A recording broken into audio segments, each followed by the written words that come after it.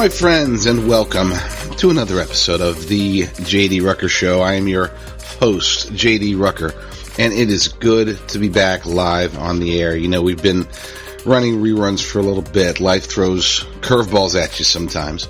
I'm not going to go into too many details other than it's been a roller coaster ride, and there's been a mix. It hasn't been all bad. There's been some good, there's been some bad, there's been some actually really, really good.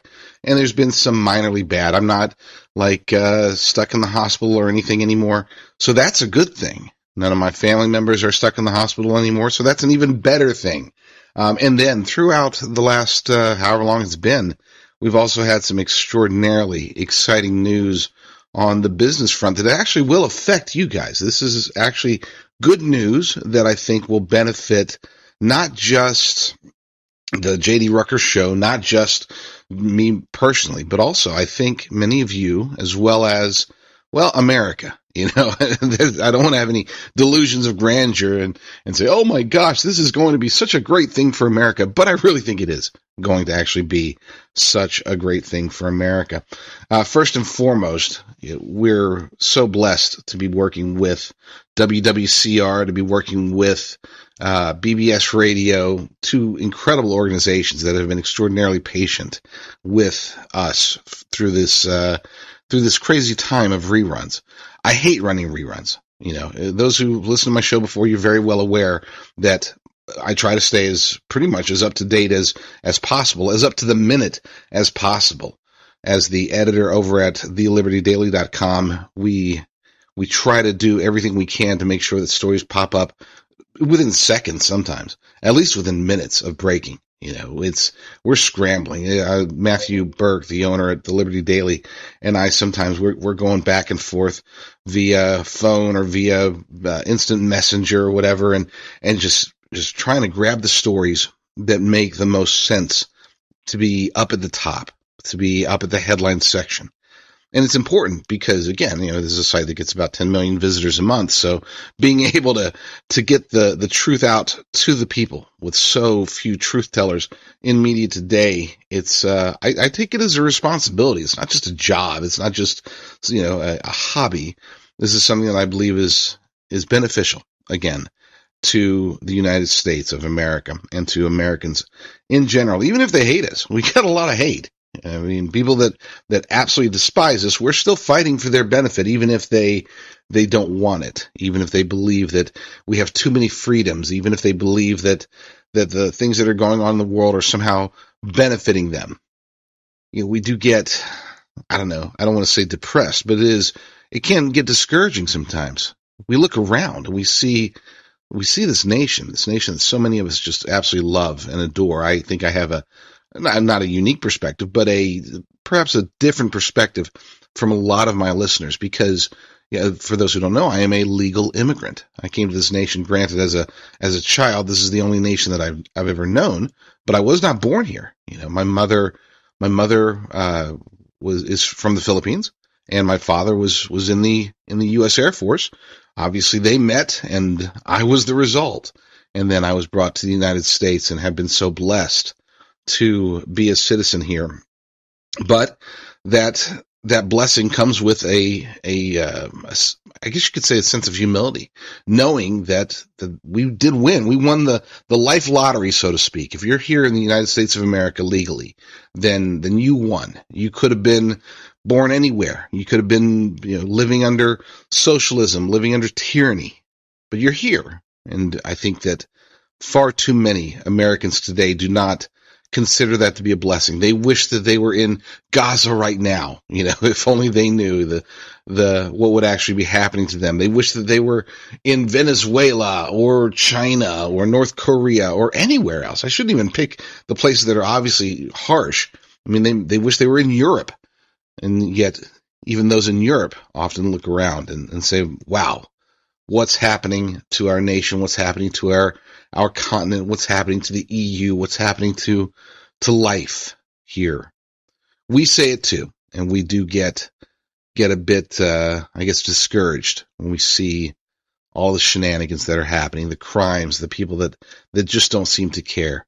It's almost as if this nation is on the verge of going into palliative care, right? We don't want to think about it. We don't want to consider the possibility that the United States of America could, at some point in the future, or even really the near future, cease to exist, at least in its current iteration.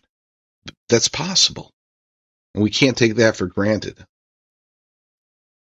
So I do consider it to be a wonderful blessing to not just be here, but to be talking to you guys. And I don't want to be Mr. Debbie Downer to start, but I'll admit, it's been an emotional roller coaster for the past couple of weeks. Again, just a strange mixture of really hard times from a medical perspective, on top of really amazing things that are happening from a business perspective, I guess you could say a mission perspective. And I'll be able to reveal a lot more of that during later shows. You can call in live and talk to me and give me your opinion about the, 24 stories I've got to talk about today. Call in at 888-627-6008. That's 888-627-6008. And if you can convince my wonderful screeners that you're not crazy, or at least not going to do anything dumb, then hey, we'll get you on the air and we'll talk. So there's a story that caught my attention because at first, I read through these feeds and there's literally anywhere from 1,500 to 2,500 headlines that I read on a daily basis. And the story caught my attention because at first I thought maybe it had to be like, satire or fake news or something. And I saw that it was coming from Jordan Schachtel over at The Dossier, where you can find his work at dossier.today, no .com, just dossier.today. And it was titled, "Journalists or Jihadists? Employees of American news agencies were embedded in plain clothes with Hamas during October 7 massacre." I thought, my gosh, like that could possibly be. And of course, now today in 2023, it shouldn't shock any of us. It really shouldn't. It should not be a surprise at all to find out that media is complicit and directly involved, especially corporate media, complicit and directly involved in so many of these bad things that are happening. Before I get to this story, there was, I forgot who it was, the gentleman's name, but I won't be getting to the story today, but it was pretty shocking when you saw media helicopters flying over the site of an FBI raid. And keep in mind, they were watching it live, and most importantly, they were watching it from the beginning. In other words, the FBI, as they were preparing to do an armed, massive raid of a January 6th political opponent, is basically what they were, they had the media there. They told corporate media, hey, we're going to be raiding this guy. Here's the address. We're going to be serving a warrant and arresting him. And so why don't you bring the crew out there? I think we all saw, was it a few years ago when that happened to Roger Stone? CNN is broadcasting at 4 a.m. or whatever, right in front of Roger Stone's house as the FBI was raiding him. Again, armed men.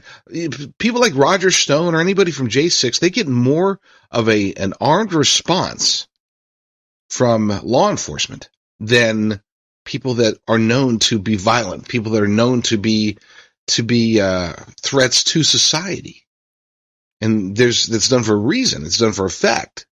They're trying to intimidate you. They're trying to intimidate all of us. Anybody who might be patriotic, anybody who might love America, anybody who might be, somebody that could have been there, maybe wish they were there during January 6th or wish that they were there for any of these events that they don't want us to go to. Well, they want to intimidate you. And let's call it what it is. I hate to admit it, but it's the truth. It's working. So many of us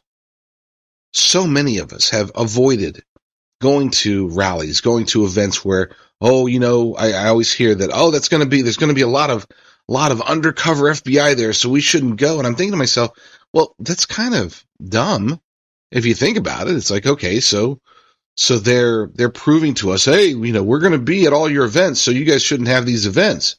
We're going to be at all these protests, and we're going to be coming after you like we came after all these people from January 6th. So you might as well just not even protest. Don't even get involved. You should be watching your own back. Don't let the the crazy MAGA people tell you what to do. Don't let any of those crazy journalists tell you what to do. They're gonna send you the wrong way. And that's the message. Well, what is the message here in the story from Jordan Schachtel? What's the message about journalists being embedded with the terrorists? Again, apparently with foreknowledge. Obviously, they wouldn't be there if they didn't have foreknowledge. Foreknowledge of a terrorist attack against Israel that resulted in kidnappings, beatings, rapes, and of course murders. There are people who are suffering, and I don't want to get the whole but now it's the innocent Gazan people that are suffering. I don't want to hear that. Okay, I know it's true. I mean, but I don't want to hear anything about how this is they're being too harsh. Not today. I don't want to hear it today. Unless if you want to talk about it, great. I wouldn't mind debating somebody about that topic because it bugs me to death. And if you want to debate about that, ask that question, call me at 888-627-6008. But here's the thing. There is no equivalence here. It's false. If you believe that what's happening today in Gaza, the military operation, to try to completely eliminate Hamas, if you think that would have happened, oh no, they totally would have done that if it wasn't for the terrorist attacks, you're wrong. If you think, oh my gosh, it's overkill, they only killed or kidnapped or raped, 1,000 or a couple thousand Israelis, why are they going after so many people from Gaza, so many people from Hamas? It sickens me. It sickens me to think that there are so many people, not just Americans, but across the world, that that think this is an equivalence thing, that think that, there has to be an equal measure of justice, I didn't hear the same people saying, they have to kill exactly only 3,000 people in Iraq or the Middle East because of 9/11, no, at least in the beginning, everybody has selective memory, apparently, but at least in the beginning of the Iraq War, which never should have happened, the vast majority of Americans wanted blood. Vast majority of Americans wanted vengeance. This wasn't about, let's just go out and get Osama bin Laden. No, they wanted terrorists killed. And they didn't want a specific number. They just wanted them all killed. Now, Israel's going through basically the same thing. And I'm not justifying it, by the way. I want to be clear about that. I'm not trying to justify, since Israel got attacked, they should go destroy Gaza. That's not what I'm saying by any means. But I don't want to hear about, it's got to be an exactly equal measure. Otherwise, it's overkill. No, that's you got to do what you got to do to protect your people. You've got to do what you've got to do to protect your people. Period. So this article, which again I thought was satire by Jordan Schachtel, I thought it was based on the headline, but then I read and it's like, holy crap, this is real. And as he posts, Honest Reporting is out with an absolute bombshell of a story revealing today that Gaza-based employees of the Associated Press and Reuters, who also do contract work for CNN and the New York Times, were embedded with Hamas during their killing spree across southern Israel. The report asks many compelling questions. What were they doing there so early on what would ordinarily have been a quiet Saturday morning? Was it coordinated with Hamas? In other words, was media told, hey, it's Hamas, why don't you guys come down and you can get some pictures and videos of us kidnapping, beating, raping, and murdering Israelis? Did the respectable wire services, which publish their photos, approve of their presence inside enemy territory together with the terrorist infiltrators? Did photojournalists who freelance for their other media like CNN and the New York Times notify these outlets? Judging from the pictures of lynching, kidnapping, and storming of an Israeli kibbutz, it seems like the border has been breached not only physically, but also journalistically. I like how they worded that. It's been breached journalistically. I wish this was on video because there's a very telling image. You've got the Hamas terrorist on one of those motorcycles. We've all seen the videos of them even shot from the motorcycles themselves, coming across the border and into the kibbutzes. And you've got this video, or this, picture of the terrorist with, it's two terrorists, and sandwiched in between them is what appears to be an elderly Israeli woman who's being kidnapped. And right next to them, they're waving, by the way. The terrorists are waving. And who are they waving at? They're waving at two journalists. These are AP photographers who were there during the terrorist attack. And I'm not talking about like from a distance, like, oh, they're out there. These guys are in full, well, at least one of them has a helmet on. He's got body armor, and he's about 12, 14 feet away from the terrorist. Then you got this other guy, also a photojournalist. He's got his nice fancy camera, and he's right there, like he could touch the terrorists if he wasn't taking their picture right now. Other terrorists are seen in the background, just hanging out. And again, this was during the October 7th attacks by Hamas on Israel. How is that even possible, you might ask? Let's continue with the story. The report even documents that one of the men, Hassan Eslaya, who works for AP and CNN, works for them, deleted evidence of his involvement in the assault in which Eslaya was dressed in plain clothes. On Twitter, a photo surfaced of Eslaya embracing Yahya Sinwar, the highest-ranking Hamas official in Gaza. And again, if you can see this image, when we're talking about embrace, he's kissing him. Okay, he's kissing him, not like in a bad way. They're just posing for a selfie. But obviously they know each other. Obviously they are very close, and obviously he wasn't there taking pictures, again, working for CNN and the Associated Press. He didn't go there taking pictures for them, with the assumption, oh, hey, it's going to be a sunny, fun day over in Israel. And maybe he was thinking that, but maybe he was thinking that because he knew that there was going to be a terrorist attack. Sinwar's been convicted of committing several murders and acts of terrorism. That's the person that's getting kissed and having a selfie with the AP journalist. Back to the article. While Reuters is based in London, the Associated Press, CNN, and the New York Times are all headquartered in the United States, where it is illegal to provide material support to Hamas because the jihadist group is listed as a foreign terrorist organization. The AP, for its part, has long had disturbingly cozy ties with Hamas in Gaza, having once shared an office space with the intelligence services of the jihadi group. Israeli forces demolished the building in 2021, sparking outrage with the usual suspects in the corporate media. I remember when that story came out, and it's funny because the way that it was positioned in corporate media was that Israel was attacking the Associated Press. The Associated Press was screaming, they're like, "Oh my gosh, they wanted us out of the building, and then they attacked us. They destroyed the building, and this is so horrible. Where's free speech? Where's free press? They don't want you guys seeing this stuff." And then the report came out. Oh yeah, by the way, you guys knowingly were operating in a building that was used for, like, not just had terrorists in it.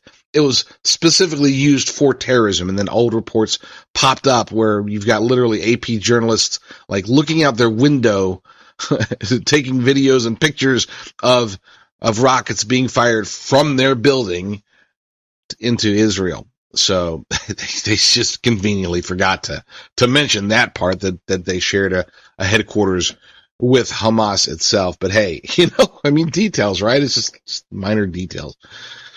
Now it's certainly worth wondering whether these corporate media outfits could be implicated in a congressional and/or criminal investigation into the activities of their paid staffers and contractors in Gaza. And on that final note from Jordan Schachtel, good guy. I would consider him a friend. Yeah, it's funny. I've never actually spoken to him. I've known him for years now, dating back to when he was like the social media guy for, if I recall, it was for Conservative Review just before the Blaze bought them out. he would contact me for, hey, social media posts and stuff like that. It was fun. But then once he started going out on his own and doing his own journalism, it's like, holy cow, this guy's like super talented. He's wicked smart. He's got journalistic chops, and he's got a great nose for a story. And this is just another example, but I will disagree. He's wondering if these corporate media outfits could be implicated in a congressional and or criminal investigation. No, that ain't going to happen. Yeah, I hate to be so cynical when it comes to politics, when it comes to criminal justice, but he would have had these journalists would have had an exponentially higher chance of being arrested or investigated by Congress or law enforcement, if they had been walking around the Capitol grounds on January 6th. Oh, that would be the police, everybody, Congress would be all over him, whereas a journalist literally walking with a terrorist, documenting their terrorism live as it's happening. Of course, there's not going to be any repercussions against them. There's not going to be any congressional investigations into what CNN or Associated Press or anybody else does. There's not going to be any questions asked by law enforcement about whether or not these so-called journalists were participating and offering material support for Hamas in the midst of a hideous terrorist attack. No, that is not going to happen. 888-627-6008. That's 888-627-6008. Some of the good news that I've gotten over this last couple of weeks is that the main sponsor for this show has been, let's just say, expanding. And it's been a good thing because for those who don't know, obviously, we love Genesis Gold Group. They are a Christian precious metals company that specializes in retirement accounts. And they've been really growing at a pace that where we can say now officially that we are one of the fastest growing precious metals companies in the United States of America. And that's saying a lot because this is not an industry that is very kind.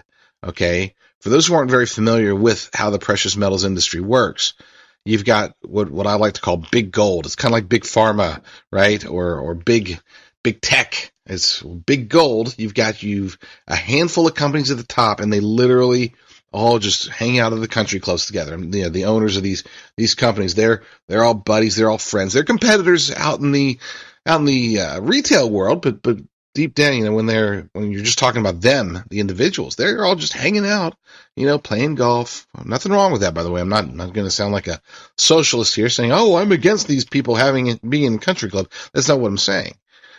What I'm saying is that Big Gold has a tendency to use the same techniques, the same tactics as each other because they know it works. And these tactics, generally speaking, are not, we'll say, the most beneficial for American retirees, people that are concerned about the economy.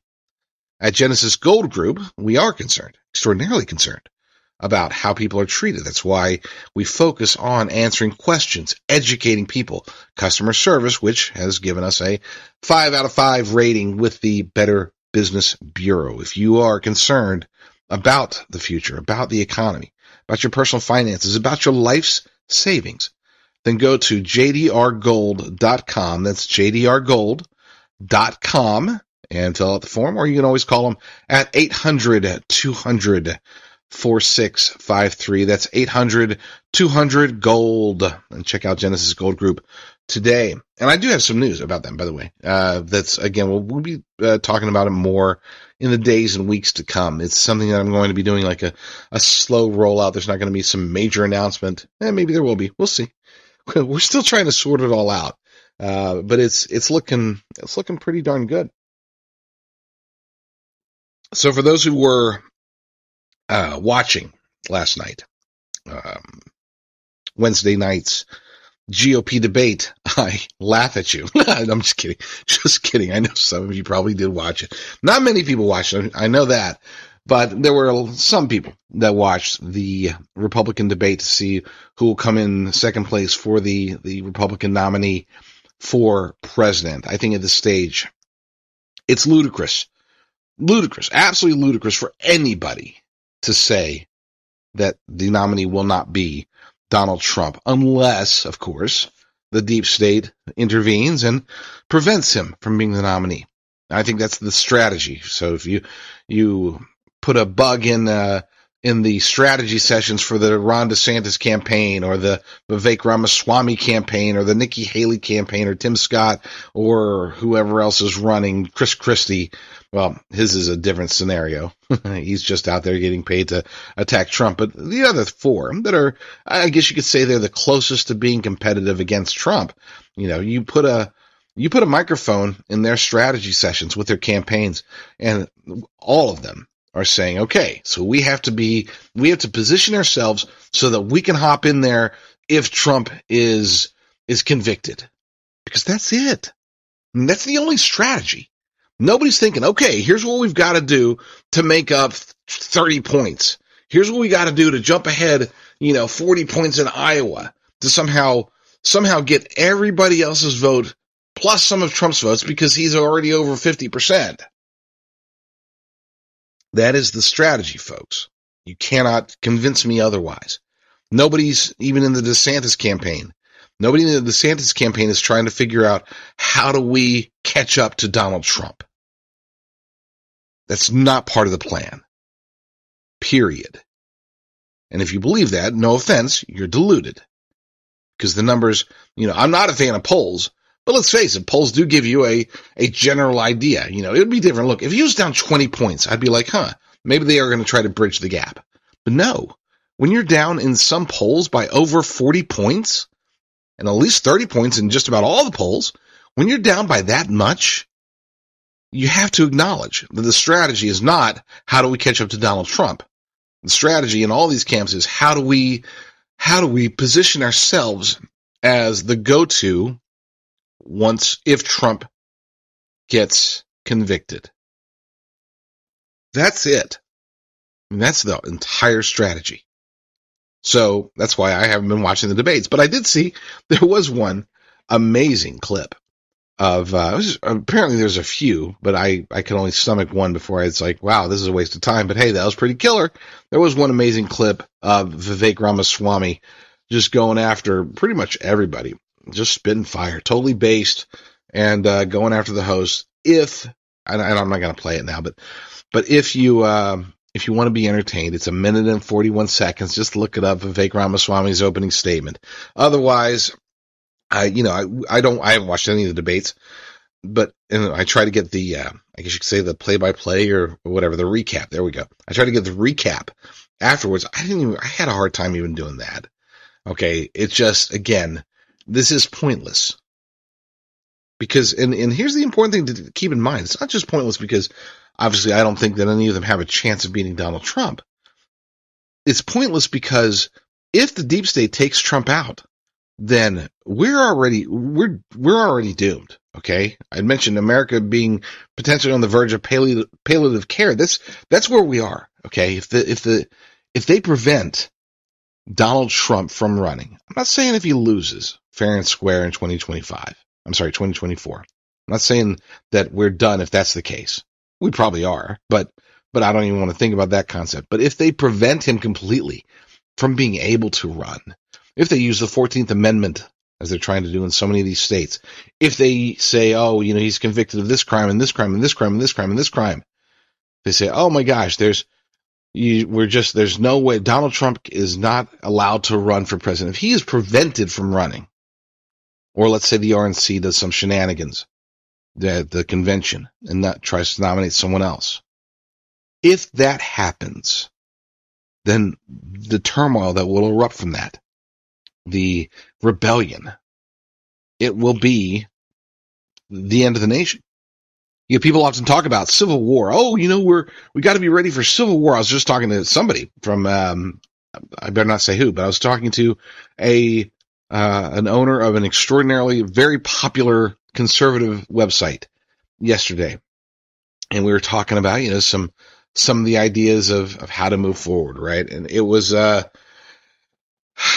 good, but it was important to note that we're not looking at a civil war.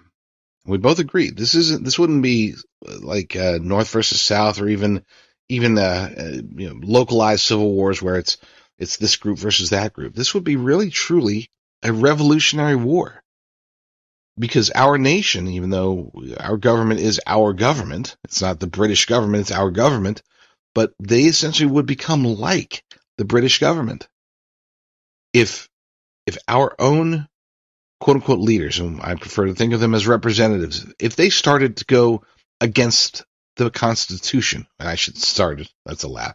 That was a joke, sorry.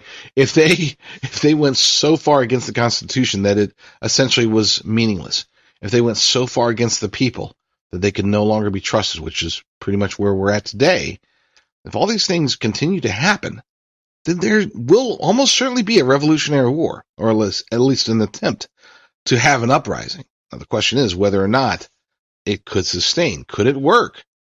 They always, especially the gun control advocates, they always go out there and say, oh, what are you going to do? You're going to use your AR-15 against an F-18?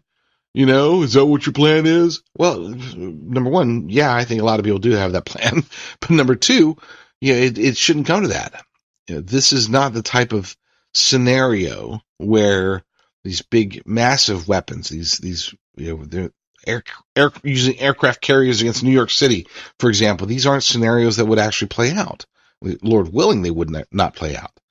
What would play out would be conflicts within the heartland, conflicts within cities, conflicts between, a militarized police and citizens that want to be free, or even citizens that don't care about freedom, that are just trying to riot or loot or do, becoming raving bands of marauders trying to take what they can. Martial law, absolute chaos, societal collapse. These are all things that could possibly happen. And by golly, I'm not hoping for it. I hope nobody takes that takes that as a takeaway from what I'm saying. I'm not saying that I want revolution. I'm saying that we might get one either way. I'm not saying that I want this internal war or civil war, as a lot of people will call it. I don't want that at all. But I don't think it's a stretch to say that it's possible. I don't think it's a stretch to say that it could come at us, even if we don't go after it. So yeah, be ready. Be as ready as you can be, because those days may be coming. So yeah, he did go out, Vivek Ramaswamy. And to be clear, I'm not a very big fan of Vivek Ramaswamy, even though I like about 80-90% of what he says. But I'm not a fan of his, and I don't trust him. I don't think that what he's saying is real. I think that he looked at Trump's playbook, figured out how to make it sound better, and he's an extraordinary orator. That's it. I don't think this guy is sincere. I would say that he's probably the least sincere on the entire stage, on the five candidates that were on the debate stage. And that's saying a lot. You got Chris Christie in the mix. To say that Vivek Ramaswamy may be less sincere than Chris Christie. Wow. That's like, that's crazy talk, but that's how I feel. I don't trust him. I like a lot of what he says. I don't think that he's actually meaning any of it. I think he really is just using this fame, this 15 minutes of fame, as a launching pad for whatever's next. And whatever's next could be, who knows, a cabinet position with Trump. It could be, another business that may or may not fail, because he hasn't had a whole lot of success there. Yes, he's rich, but he's had some pretty massive failures along the way, right? Is he a Soros-backed puppet? I don't believe so. I know that's the argument that a lot of people make, because he had involvement with like a scholarship fund. Maybe he is. Maybe I'm being delusional. But look, I've seen enough real conspiracies, especially as it pertains to people like George Soros, Alex Soros, WEF, Klaus Schwab, Council for Inclusive Capitalism. I look into all this stuff, and Vivek Ramaswamy may be a plant, but I would give it less than 50% chance. I'm not saying it's a slim chance. Oh, it's 1% chance. No, it's more like probably a 30% chance that he is a plant, that he is controlled by Soros. That's a lot. That's not worth risking. I don't think I would vote for him for president. I know I wouldn't vote for him in the primaries. I wouldn't vote for him for president unless he was going against, Joe Biden. I think I would almost even rather look at RFK Jr., who, I like RFK Jr., But there's a lot of glaring problems. If anybody ever look back, I think it was what year was it? It wasn't too long ago when he's trying to push the Green New Deal, or a variation of the Green New Deal. He's all complimentary of Alexandria Ocasio-Cortez, but even in the midst of his compliments, he was saying, but it needs to be more market-based carbon taxes. Again, this was not very long ago. And then you could also go back a few years before when he's really basically pushing Barack Obama. He's campaigning on behalf of Barack Obama. So that type of judgment, I'm not going to buy into it. But we might not have a choice. What if our choice was between Joe Biden or Gavin Newsom or whoever, Michelle Obama? It's either them or it's Vivek Ramaswamy or it's RFK Jr. I guess I just wouldn't vote, because they all have glaring challenges. People might say, oh yeah, but at least Vivek is saying the right things. He's sounding MAGA. Well, yeah, that's easy, especially when you're as talented as he is. But if he is a Soros-backed shill, if he is a plant, then he may be worse than even an RFK Jr. or a Gavin Newsom. I doubt it, but you never know. You never know. The whole geopolitical thing right now is very much in flux. At least that's what we're supposed to be believing. That's what we're being led to believe. 888-627-6008. Give me a call and we'll talk. It's funny. I didn't intend this. I'm laying out my stories last night, getting ready, to come back on, trying to taking the lozenges, trying to keep my voice straight, dealing with the family, making sure that they've got everything that they need. It's been a rough couple of days, but I'm getting all the stories together. I did not intend for it to be just rapid fire, crazy bad news. But hey, since we're here, this story comes from Max Slavo at SHTF Plan. Worldwide digital IDs will be required to participate in society by 2030. Huh. That sucks. It does suck. And that 2030 date is so very important. And it's not just because of Agenda 2030. I think what show was I on? I think it was on Clay Clark's show the other day when I told him. It's funny because he kind of glazed over. I don't know if he caught on to what I was saying, because I've mentioned it to other show hosts in the past. It's always blown their mind. And this time, I don't know if Clay heard me right, but it does seem conspicuous that King David, Israel's King David, he died in 970 AD, okay? Which is exactly, 2,000 years after 970 AD is, 3,000 years, I should say. 3,000 years after 970 AD, you've got 2030. I mean, people say, the math is wrong. Don't forget, there is no year zero. So between BC and AD, and I said 970 AD, I meant BC. Let's get all my dates correct. So from 970 BC until 2030 AD is exactly 3,000 years. And I don't know if anything happened in 1030.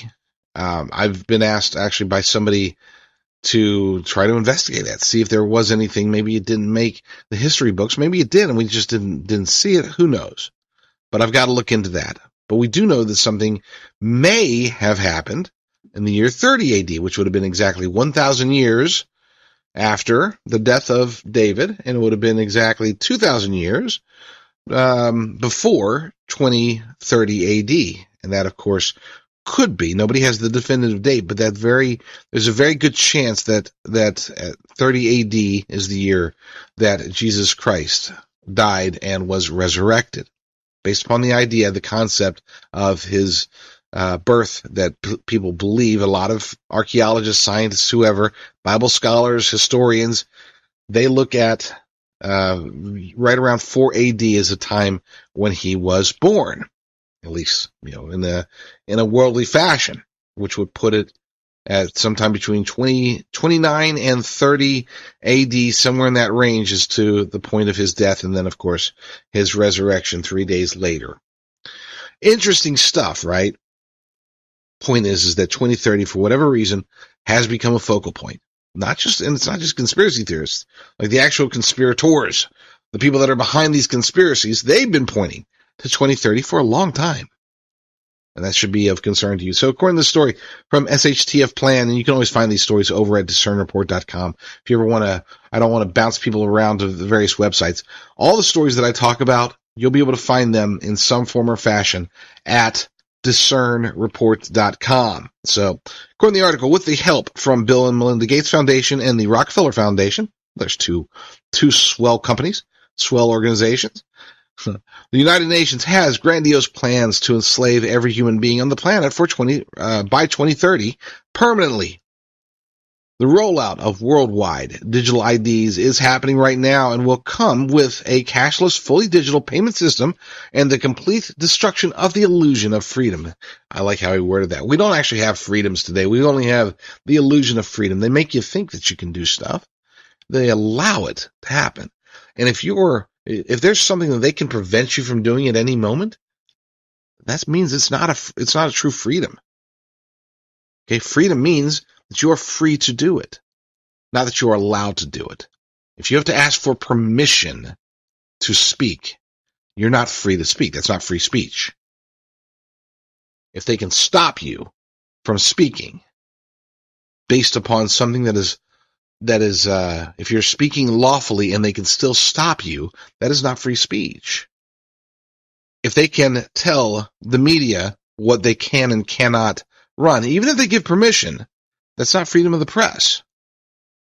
And the most important part, if they can tell you who, what, and how to worship, that is not freedom of religion.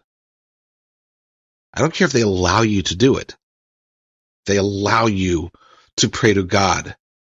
That is not freedom. You should be able to pray to God as a God-given right. But anyway, I digress. I'm just pointing out the very appropriate wording used by Max Slavo over at Reclaim the Net. So on Wednesday, November 8th, 2023, which is yesterday, a virtual launch event was scheduled, to take place for what is termed the 50 in 5 agenda. 50 in 5.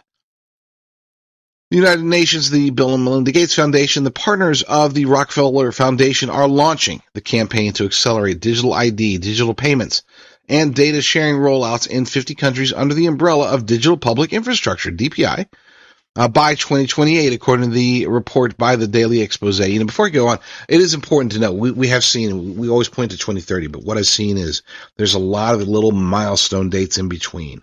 They have things planned in 2 years in particular. Well, 3 years, I should say.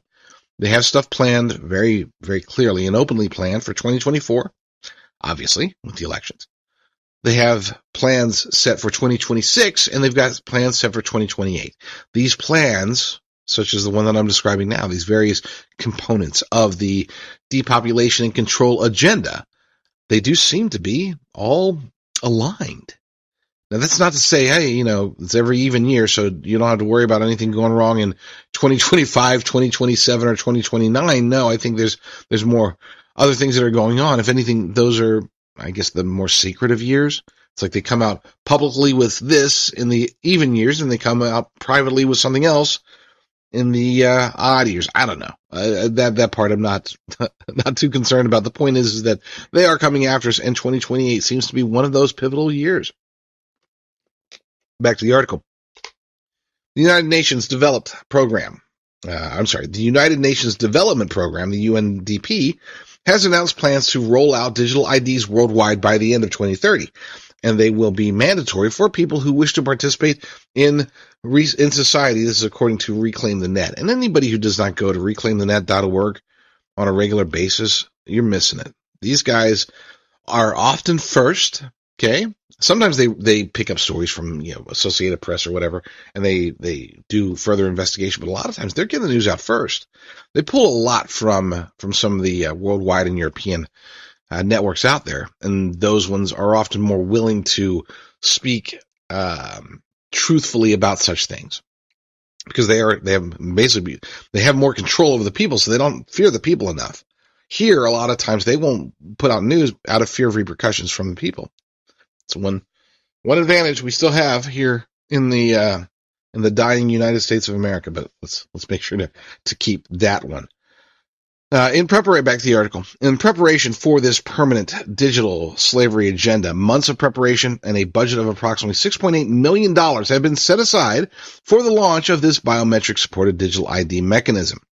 Moral human beings have begun questioning not just a digital ID system, but a system in which a ruling class crushes everyone underneath it. It could stall or make it impossible to enslave humanity once the beings finally figure out that they are slaves. Us. Unfortunately, realizing that we are slaves is the first step to freedom, to breaking free, and it's the hardest step. I want to stop there for a second, and I want you guys to think about that. Taking away freedom isn't, I think a lot of times we think of ourselves as, if we're not free, if they're going to take away our freedom, that means they're going to put us in jail or restrict us to our homes or put us physically in shackles or, something like that. And that's just not the case, folks. Our freedoms can be controlled 1,000 different ways. Our freedoms can be withheld 1,000 different ways. You don't have to be put behind bars to have your freedoms taken away. What if, just as an example, what if there's a central bank digital currency that's rolled out and you've got all these people, because, again, the majority of Americans will be in favor of central bank digital currencies, the digital dollar or whatever it's going to be called. Once it's rolled out, a majority of Americans will favor it because it'll be sold as something that's positive.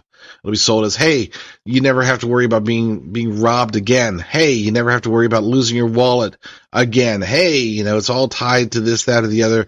It's all secure. It's all, yada, yada, yada. People will buy into that, right?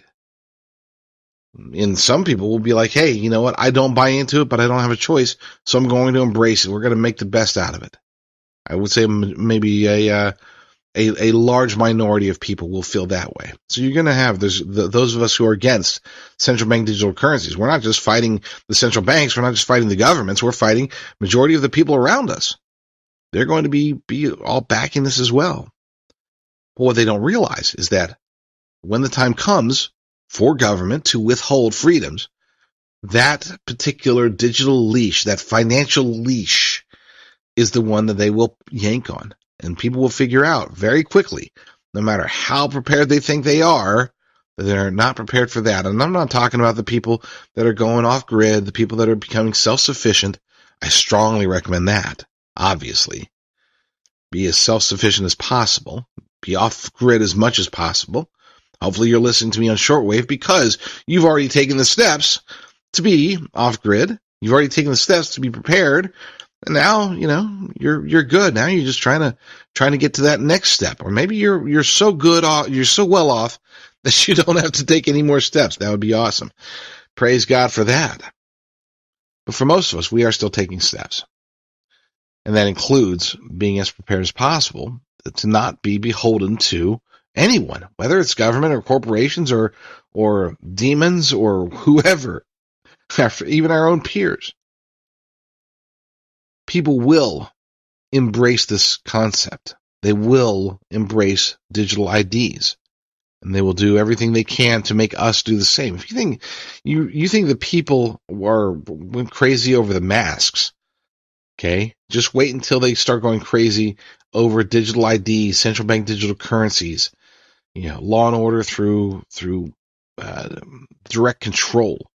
If you're not a good woke citizen, well, you have no more money. Oh, you're not a good woke citizen. Oh, you can't travel here. You can't do that. All of this is in the works.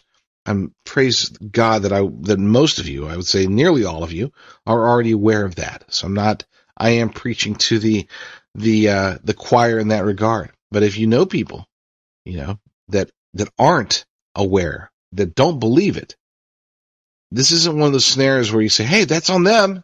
It's not. I mean, it is, but it is definitely on them. But we can't just give up. Not when we have an opportunity. If you've got somebody that you can convince, hey, this is really happening, then keep trying to convince them. Don't just give up and say, well, I gave it a shot. I told him the world was going to end. He's going to be really sorry because he didn't listen to me. I told him that things were going to get crazy, that they were trying to engage in a depopulation and control agenda, but he didn't believe me. No, you got to keep pushing harder than that. We're going to need allies. Okay? I don't care how patriotic somebody is. If they are being controlled through food, through energy, through money, Henry Kissinger's trifecta, if they're being controlled in that regard, they can be super patriotic, ultra conservative, ready to do whatever it takes to defend the nation, but all of a sudden they are standing in line waiting to get their cricket burgers with the remnant of their CBDCs that they're only allowed to have because they didn't get out of line on social media. They didn't get out of line with when their coworkers were saying things. They turned in their neighbor because their neighbor had the gall to say, hey, I don't think I like any of this stuff. What do you think, John? You're a patriot? Then John goes and runs off and tells the Gestapo, I found one. Put $5 more digital dollars into my account because I'm turning in my neighbor. If you don't think that's going to happen, then, well, you're wrong. And I don't want to sound like I'm not trying to be prophetic or say, oh, this is definitely going to happen. It's very likely to happen. The only thing that could prevent it from happening is, of course, if God intervenes, because that's the trajectory of our nation. That's why I say, I get very, what's the word for it? I get annoyed. We'll keep it PG today. I get very annoyed when people say, that stuff could never happen. And you know what, folks? Here's a little secret. I was that guy. I was the guy just a few years ago. We're not talking like decades and decades ago. I would say within the last, it was during the Obama years that I finally started thinking, you know what? Maybe these conspiracies are true.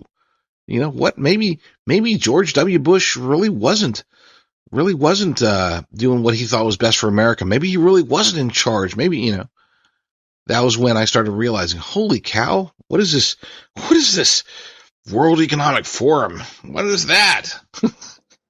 Who is Klaus Schwab? Bill Gates is a bad guy? What?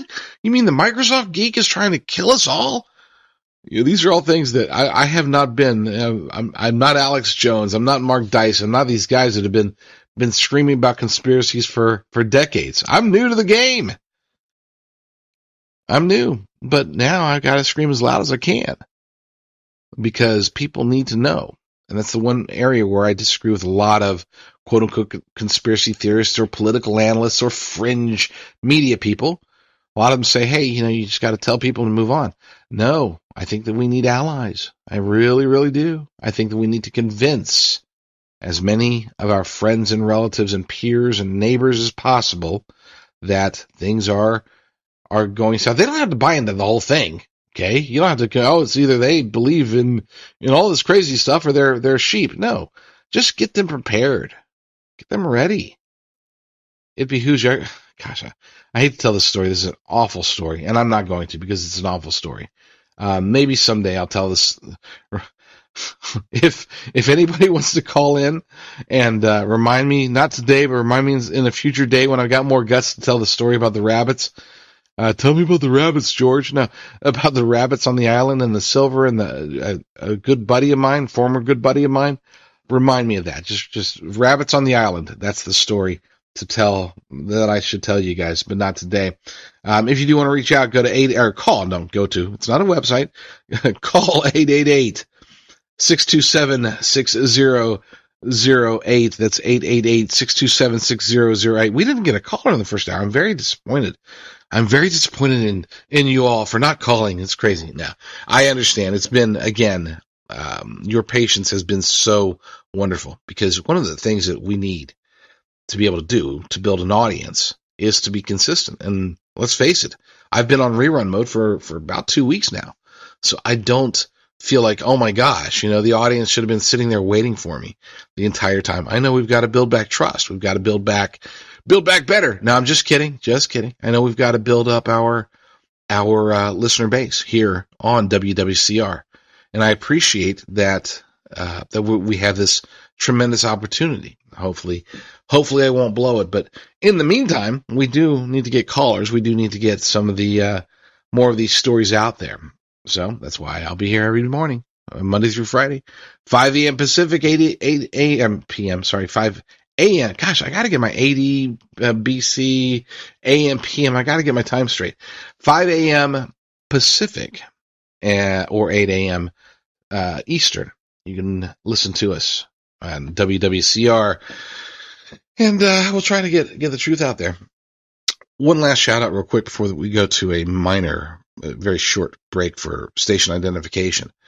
The good folks at Genesis Gold Group aren't just your average gold people. Okay, if anybody who's ever contacted these guys or those guys in big gold, you're likely very familiar with the phone call comes in, and it's all of a sudden it's like, buy. You gotta, what do you have? Transfer your accounts, transfer all of it. Send it all. What am I buying? It doesn't matter. Just buy it. Yeah, it's crazy how they do business, but it works. And that's why they can offer, oh yes, you sign here and I'll send you $10,000 in free silver. Then you ask them, what are your fees? Our fees are only $299. Oh, okay. So you're telling me that you guys are in business and you're sending us $10,000 in free silver so that you can make $299 in fees? Yep, that's the story. Wait, what do you mean? How is that even possible? It's like, oh, don't worry. Just sign here. You want your free silver or not? Ask them if that free silver is actually just a small portion of the profits that they're making. They know that it works to offer this free silver because it does. People will suspend disbelief in what's obviously not true. There is no way that a company can make $299 in profit by giving away $10,000 to all of those customers. They can make whatever excuse they want. They can, we had a surplus, or we had returns. We had a buyback program, and so we bought back all this silver. We got it. We get it at cheapest wholesale price, bulk rate. Folks, that doesn't exist. It's all a lie. Every aspect of what I just said that these big gold companies say to you and try to do to you, these are lies. The reason I work with Genesis Gold Group is because they don't offer free silver. They couldn't. They don't charge enough to be able to give you $10,000 in free silver. Think about it like this. In order for some company to give you $10,000 in free silver, so after you transfer your $100,000 rollover account, okay, you transfer $100,000 of your old 401k into a gold IRA, for them to send you $10,000 means that they have to make money somewhere, right? Now, here's the real kicker, and this is the part that will make people mad when they hear it. Those who did buy the $100,000 in free silver, did their rollover account, from any of these big gold companies. They look on paper, and on paper says that their account is worth $100,000. But you know how much it's actually worth if you go to sell it? It's not $100,000. And it's not $90,000 either. They're not giving you the $10,000 in free silver and calling it even. Okay. And it's probably not $80,000. It's probably not $70,000. Believe it or not, it's probably not $60,000. It's probably less than that. Again, not what your account is worth on paper. I'm talking about what your account is worth in real life. Because this is real gold and silver that goes into your depository with these gold IRAs. It's physical. And when you take you take that gold after whether you're taking a distribution or closing your account or whatever, and you go to sell it, you're not going to get what you paid for it. That's how they are able to give you free silver and only charge that $299 fee. They didn't just charge the $299 fee. They could waive that in a heartbeat, and they often do. They make their money because they're selling at $100,000, selling something that's actually valued at about $45,000. That's how they give you the free silver. Go to deal with honest people, Christian people. Go to jdrgold.com, jdrgold.com, and talk to Genesis Gold Group today. Let's go ahead and take a break for station identification, and then we'll be right back. So silence or whatever for a few seconds.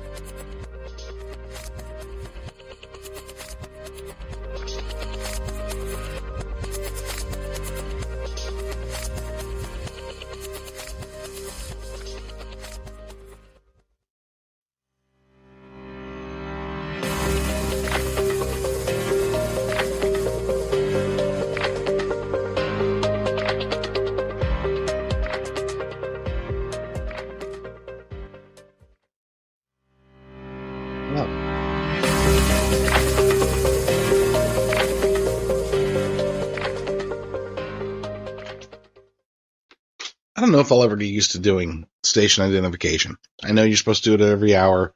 Something about, I don't know, where it's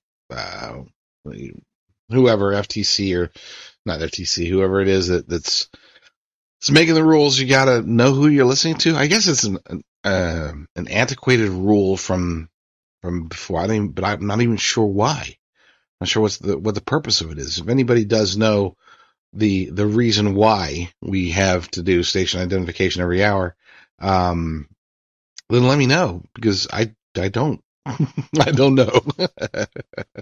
You can always call me at 888-627-6008.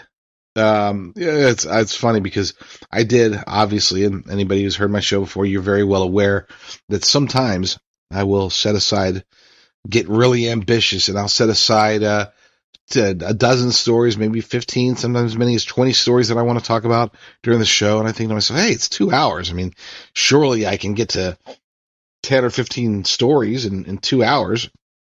Yeah, I can cover them, talk about them for 2 or 3 minutes, and the next thing I know, I'm on to the next story. And yet here we are. The first hour, we got to 3, and I didn't even finish the third. Oh, it is what it is.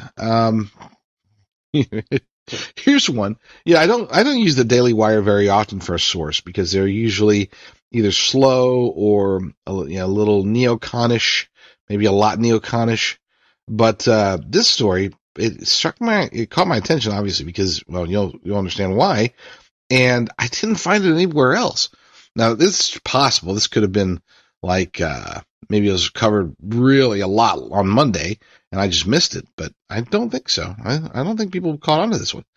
Story, the headline is 4 Los Angeles sheriff employees die by suicide within 24 hours. Within 24 hours, 4 members of one sheriff's department die by suicide? Is it me, or is that kind of like, huh? That's a little suspicious. Anyway, according to the article, 4 current and former Los Angeles Sheriff's Department employees have died by suicide over 24 hours in a shocking tragedy that has rocked the city's law enforcement community. 3 current employees and 1 former employee died by suicide in a 24-hour span that began on Monday. First death was of Commander Darren Harris, who had served as the Sheriff's Department's chief spokesperson during his 25-year career. Harris was reportedly found dead in his Santa Clarita home Monday morning with a self-inflicted gunshot wound. Later on Monday, authorities found the body of Sergeant Greg Hovland at his Quartz Hill home. Another employee was found dead just after sunset at a home in Stevenson Ranch. The next day, around 7:30 a.m., a 4th sheriff's deputy employee was reported dead by suicide at a Pomona hospital. Sheriff's homicide detectives responded to the scene. Already this year, 4 other sheriff's department employees had died by suicide. So this is 8 this year. Now, 8 in a year, law enforcement, my dad was a cop, so I know that it can be very, very, very stressful, obviously. But, and of course, it has one of the highest suicide rates out there. 8 in a year in the Los Angeles Sheriff's Department, that seems like a lot, Maybe I'm wrong, maybe it's always around that, but that seems excessive. But 4 in a 24-hour period, that's definitely excessive. And that's something that's like, wonder what's happening over in the LA Sheriff's Department. What is going on? What do they know? What's going, are these all suicides? I'm not making any crazy accusations on this one because I have no other facts other than what they've told us. But even that alone should raise a red flag. Why haven't we heard about this? Why isn't this big news? You would think that 4 suicides in one sheriff's department within 24 hours would be big national news. And yet, I didn't see it anywhere, except for here on Daily Wire. Back to the article. Sheriff Robert Luna said the department's homicide bureau would investigate the death and urged deputies to check on each other in the wake of the deaths. Makes sense? And this is a quote from Luna from a statement that they put out on Tuesday. We are stunned to learn of these deaths, and it has sent shockwaves of emotions throughout the department as we try and cope with the loss of not just one, but 4 beloved active and retired members of our department family. During trying times like these, it's important for personnel, regardless of rank or position, to check on the well-being of other colleagues and friends. Yeah. Strange stuff. And a lot of anytime there's suicides go up in recent years, the focus has been on COVID. But I can no longer buy into that. Not at least now, not as we approach 2024. And again, not the COVID aspect of it or even the vaccine aspect of it, but specifically, I can't necessarily buy into the notion that COVID lockdowns are having this impact now. And I'm not saying that they're not affecting us now. I'm talking about suicides in particular. Okay. Do I think that the lockdowns have had an effect on crime and continue to have an effect on crime? Absolutely.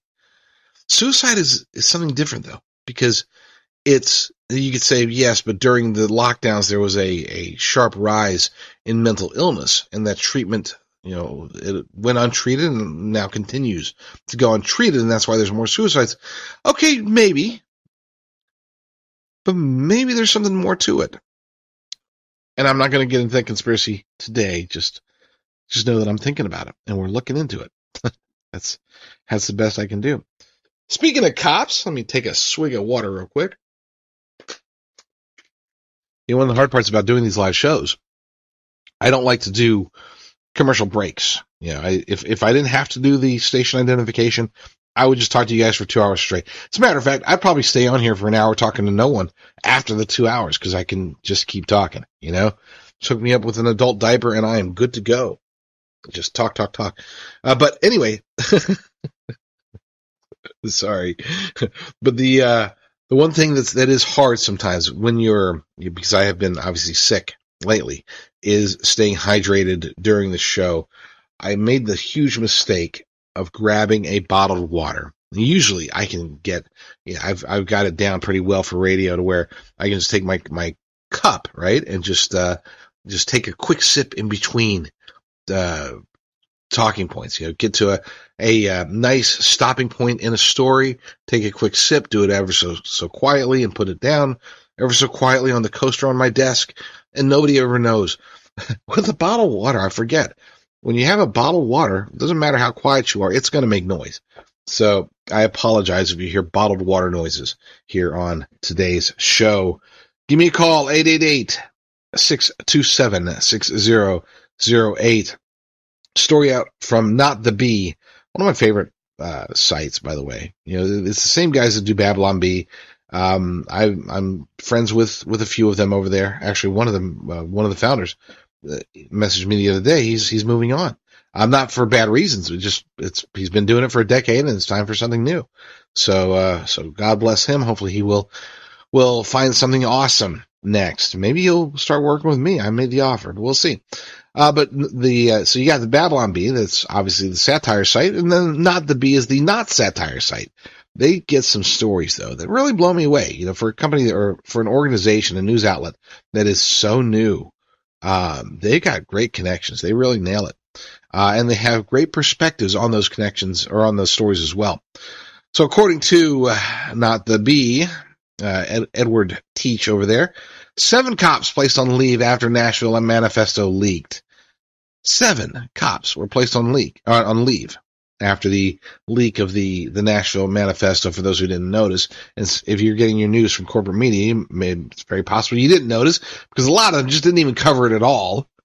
Most of them didn't cover the fact that the manifesto, or at least the first 3 pages of the manifesto, written by Audrey Hale, the Nashville shooter, the hideous shooter that went in and murdered children. The first few pages of her manifesto was released.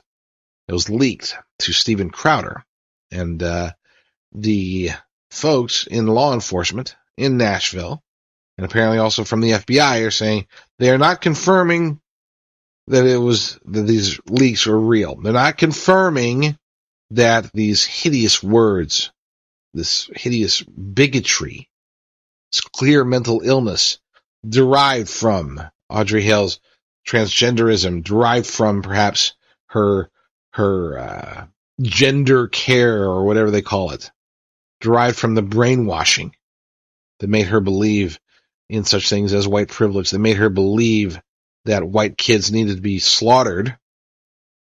This manifesto that demonstrated that, they didn't want it leaked because, of course, it goes against the common narrative, the narrative they're trying to push about, the trans supremacy agenda, for example. They don't want you to notice these things. Well, it got leaked, and FBI and law enforcement refused to acknowledge that it was real. They would not confirm it. But I guess they kind of just did, right? Because they just put 7 of their officers who may have been in connection with the release of the manifesto. They put them on leave, administrative leave. Now, here's the thing. If a manifesto doesn't exist, then you don't put people on leave for leaking it. If a manifesto is fake, you don't put people on leave for releasing it. You just say that's fake. You say, hey, maybe you put them on leave, but at the very least you come out and you say, nope, that's not it. Don't, stop. No, that's fake news. That's not the real manifesto. We didn't release it, and that's a false one. They didn't say that. Instead, they said, we're not going to confirm it, but we are going to put these 7 national officers on administrative leave. Folks, it's not that they're stupid. It's that they think we're stupid. And unfortunately, many times they are correct. Here's a story comes from Olivia Cook over at naturalnews.com.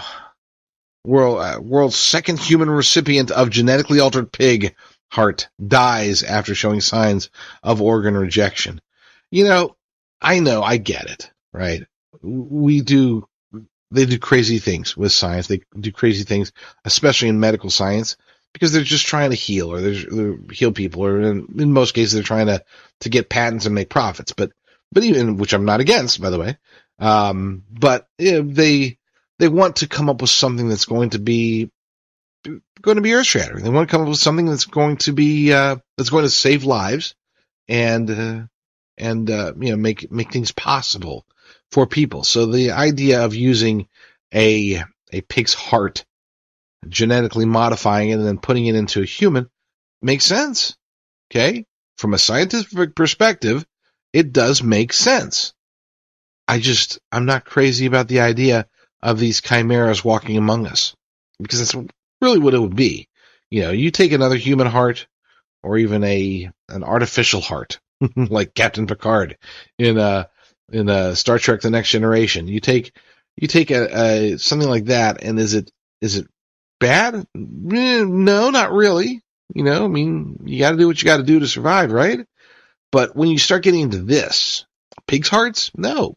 I'm sure this opinion is probably unpopular with a lot of people. I would rather die than have an organ, a crucial organ from another animal, especially a pig, put into my body. No, nope, I'm good. Good to go. Take me home, God. I'm not letting a pig literally physically into my body.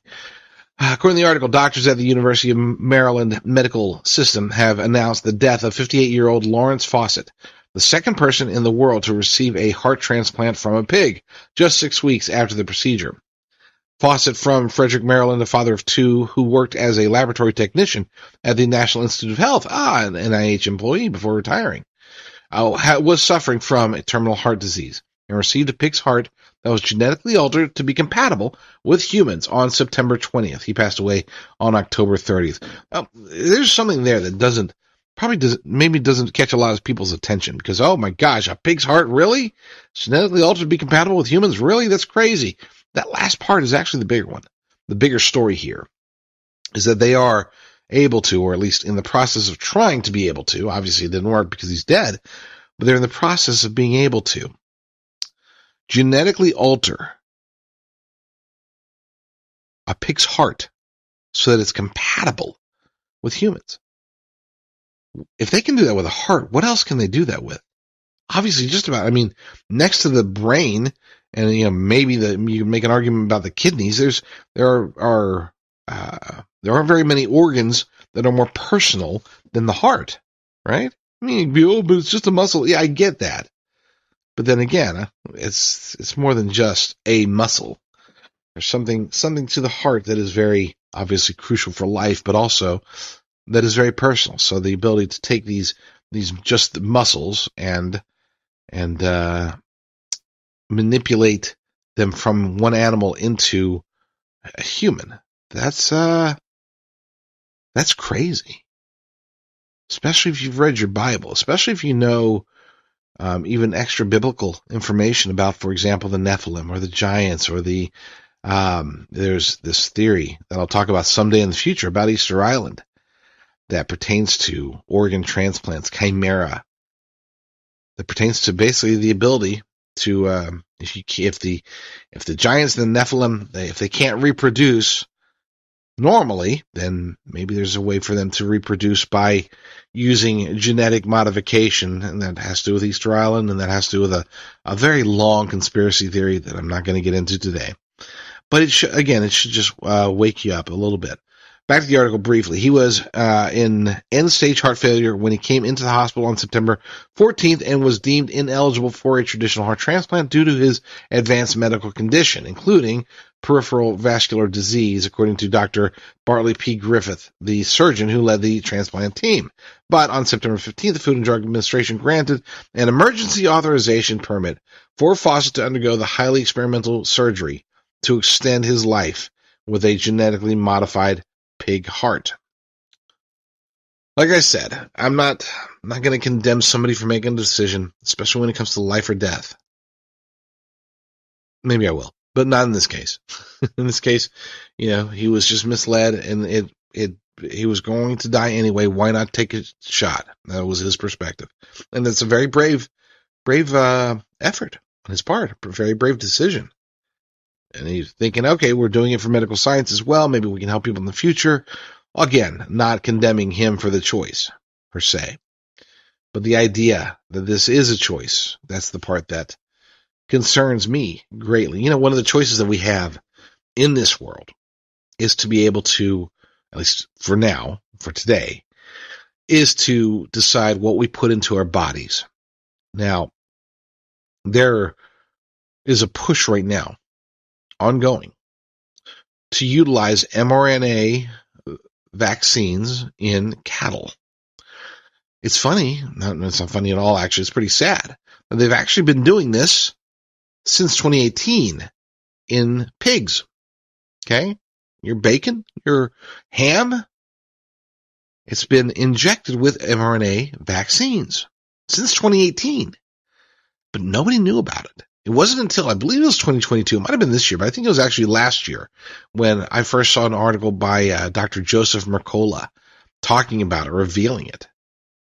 And it had been a secret that even despite everything that's been happening in the world for the last few years, somehow we missed the fact that for the last 5 or 6 years, they've been injecting mRNA technology into pigs that we eat. Well, now they're trying to do the same thing with cows. They're going to do the same thing with chickens. They really, really want you to have no natural choices. They don't. They don't want you to be able to eat just good old-fashioned pasture-to-plate meat.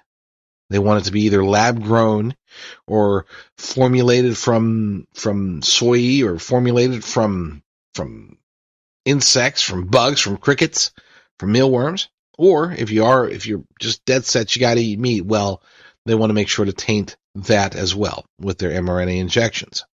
This is the reason that I started a company back in 2022 called Prepper All Naturals. You can get there by going to freedomfirstbeef.com. That's freedomfirstbeef.com.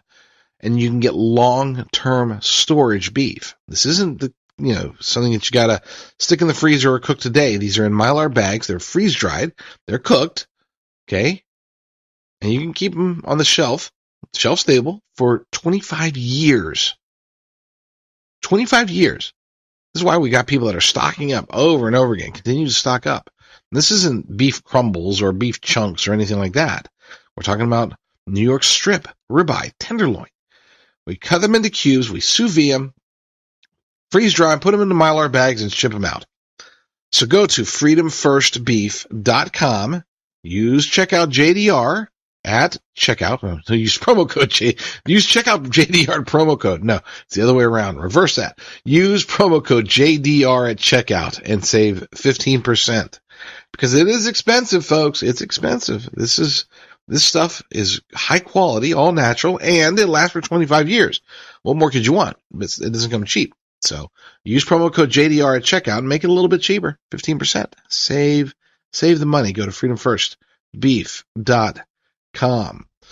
What does this all come down to? When we're dealing with all the shenanigans that are happening in the world today, I can point to just about everything, and I won't say it's 100%, but it's pretty darn close to 100% of the time. What we're dealing with, what we're truly fighting against, is an attack against the faith. It really is. Now, I had planned today to talk a lot about abortion, because obviously on Tuesday there was a lot of abortion talk, abortion bills getting passed, making it a Ohio constitutional amendment, making it permanent, doing everything they can to expand on abortion ever since Roe v. Wade. And people are saying that that's the reason that Republicans are losing. That story by itself, the fact that they're saying that, not the losses the Republicans took on Tuesday, but the fact that they're using that narrative, and it's not just leftist media. It's a lot in corporate media, and a lot of big Republican donors are saying this now, saying that it's the abortion issue. It's the abortion issue. My intention today was to talk thoroughly about that, but I'm going to have to save that for either tomorrow or the day after, which would be Monday. I'm going to have to save it because I'm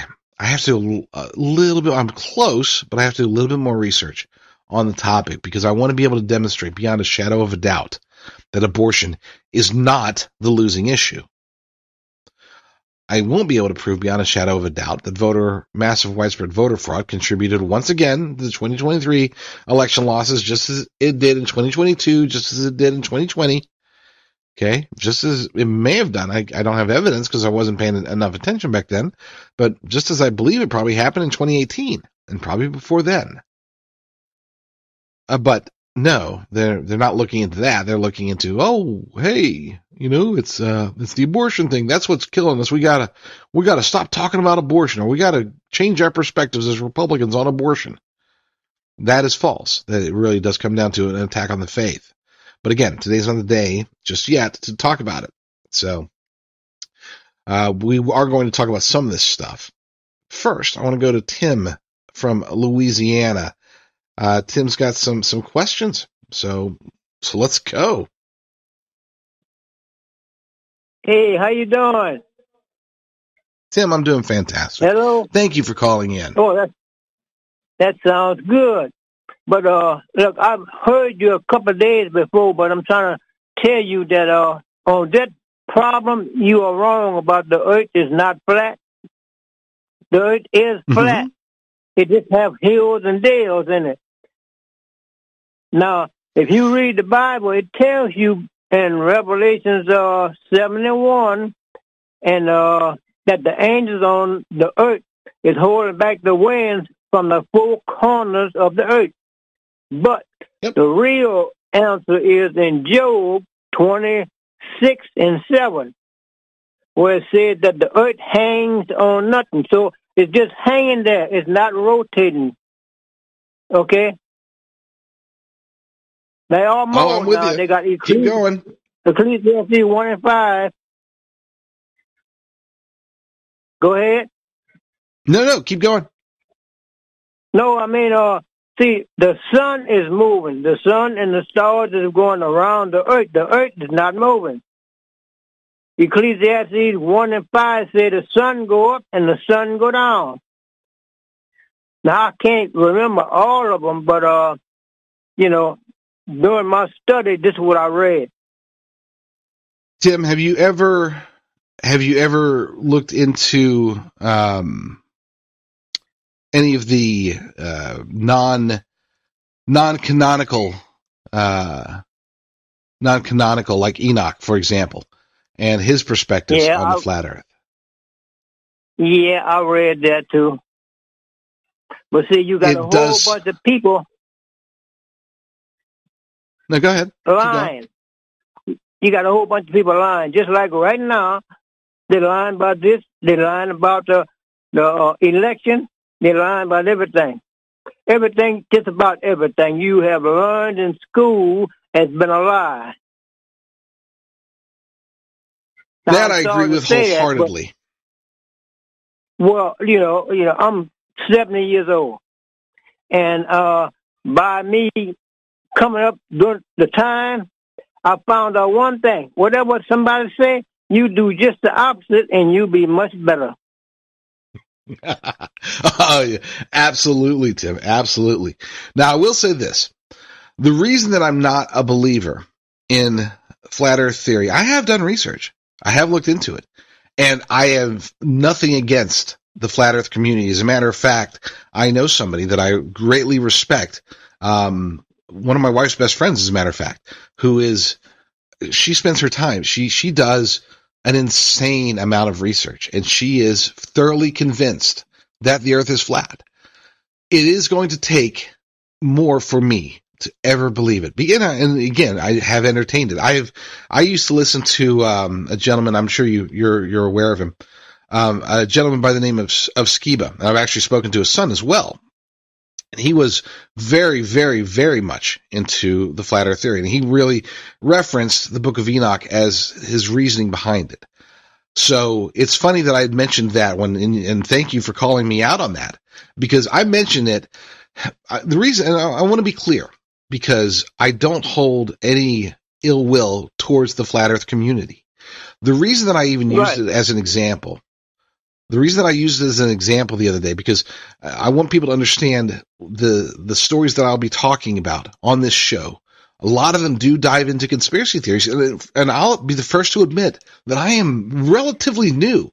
Okay, I've been doing this for years, not decades, as far as talking about and researching conspiracy theories.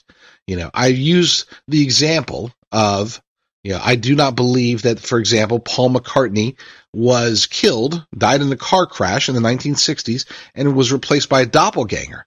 But frankly, I could be convinced of that if there's evidence that shows that.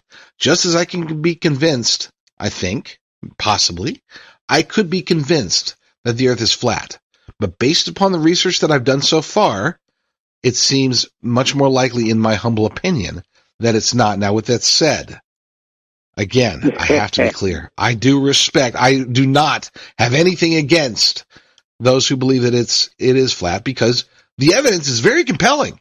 As you know, there is a lot of not just biblical, but even scientific evidence that does point to the idea of a geocentric model, one where the Earth is the center of the universe, and where everything is going around, and where the Earth there is no curvature, that it's flat.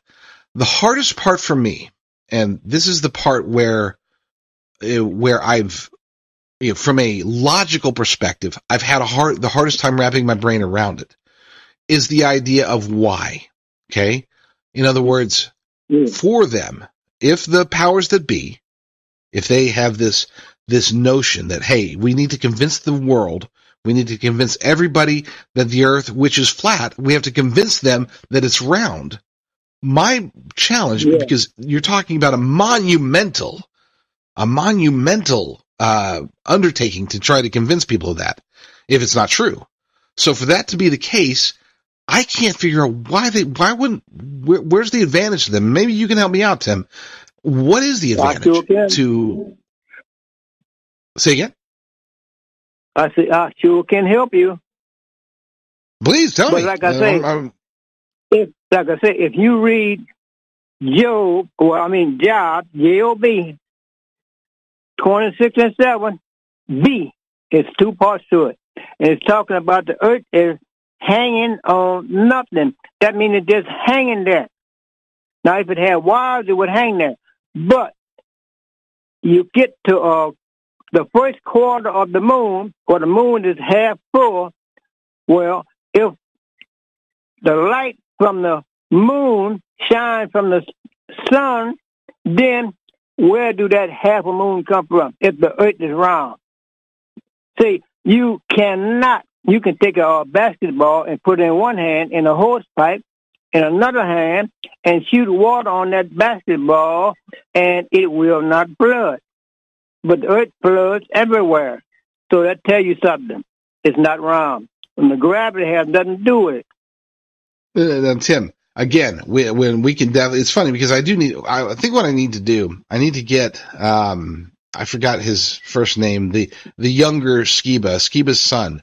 I need to get him on the show. He has his own show, by the way, where they talk about this stuff. And it's not the evidence. Okay. I have looked into the evidence. My question for you and for anybody out there is, if the earth is flat, why do the powers that be, why are they so adamant about convincing people that it's round? That it's a sphere. I shouldn't say round. Please. That's an easy answer. They do not want you to follow what the Bible says. They want you to believe them, not the Bible. Okay? And that's the way the world is.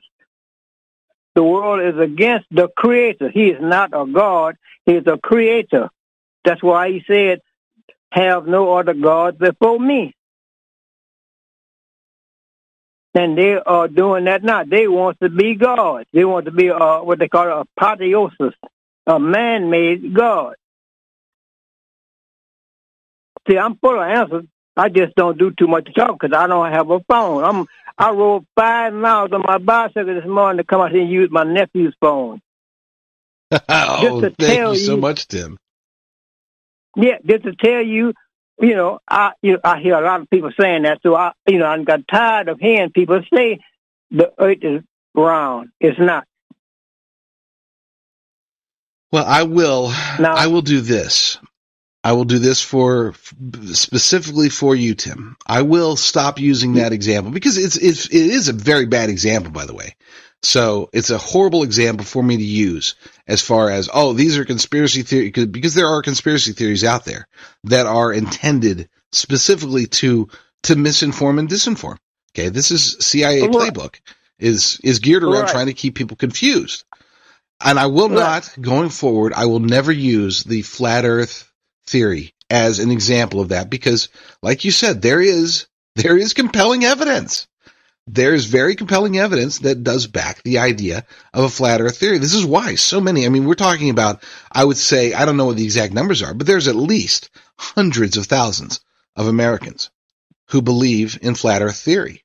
And based upon my research, which is, I would say, decent, probably definitely above average, but the research that I've done, which is clearly not as much research as you have done, but the research that I've done, both biblically and scientifically, tell me that there's less of a chance that the earth is flat than that the earth is round. But again, I do keep an open mind because it is not one of those theories that you should say, that's a ludicrous theory. No, there's compelling evidence. There are reasons for people to believe it. And so that I greatly respect. As long as people can make a good argument and it's not based upon fantasy and it's not based upon, if they're making an argument from a biblical perspective and from a logical perspective, then I'll listen to them. Just as I'm fascinated by everything that you're saying, Tim. I hope you have more. If you have more, keep going. Look, see, the world is against the Creator, and everything that the Creator has done, they undo. Okay, you don't have Martin Luther King. He have a birthday, but Moses don't have no birthday. Now he was a man of the Creator. You see what I'm saying? Now they have mind control. It's been going on. Matter of fact, if you go back to the 1400s, that the Creator's name was in the Bible, but somebody took it out. Now, I believe it was the Jews who wrote the book. Now, if you go to the followers of Yah, you will find out they have a video of a picture with the Bible with the Creator's name in there. That's why all this stuff that's going on and nothing happening, because everybody's calling on the wrong name. The Creator's name is your breath of life. If you put your hands over your ears and listen to yourself breathe, like a doctor uses a stethoscope on you, you can hear the name of the Creator. And his name is Yahweh. Breathe in, Yah, out, Wah. That's the name, the call on. And his son has his name. John 5 and 43. He said, I'll come in my Father's name. You see? And they killed him because that's what he did. He came in his Father's name. So we understand that the world is against us. See? Now, the word Christian, hey, that's illegal. It's nowhere in the Bible where it says that the Creator called you a Christian. If you read backwards, that's how you understand the Bible. Instead of starting from Genesis, you start at Revelations. So you get the fear of the Creator in you, so you'll know. And that's why most people are under mind control. See, Hebrew and Greek do not have a J. Now, where that J word come from? It come from the Jesuits who use that word to deceive the people. So all these preachers and all these people are talking about his name is J. They're lying. Luke 10 and 20, Luke 10 and 20 through 24, and you read that, it tells you that no man knows his name. If you are not involved in the truth of knowing the Creator, and you call him the wrong name, and you call him God, you will not know the truth. Hey, JB, look, I don't want to talk too long because look, I don't want to take over your show. I want you to, try to help. I want you to help the people buy some food and some gold. But they're going to need it. Okay? That's Tim, I love you, man. This has been my. Throughout the years, I've taken a lot of great calls, and I've taken a lot of really awful calls. I would say this one ranks up there as one of my favorites. And again, we disagree about that, about one aspect of it, but everything else that you said, you are correct in your understanding of what's happening in the world. I've been here a long time. JB. See, and I graduated from high school in 1972. You know what? That was after they integrated school. And all them girls told me I was the smartest boy in the class. You see what I'm saying? Now, I tried to publish a book. I tried to publish a book in 2012. And nobody wouldn't publish that book. Not even the self-publishers. You know why? Because I had the truth in there and they didn't want it out. See?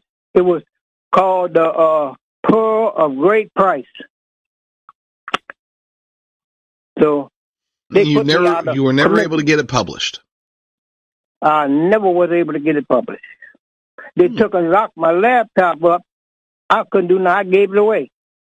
I don't have no phone. I don't have no TV. I don't have a car. You understand? Because I am what they call targeted. So I use other people's phone. I don't have no way for nobody to track me and trace me.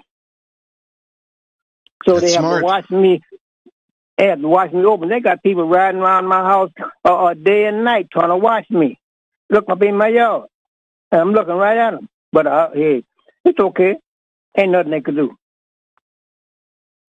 There's not. As long as we have our faith in our Lord and Savior.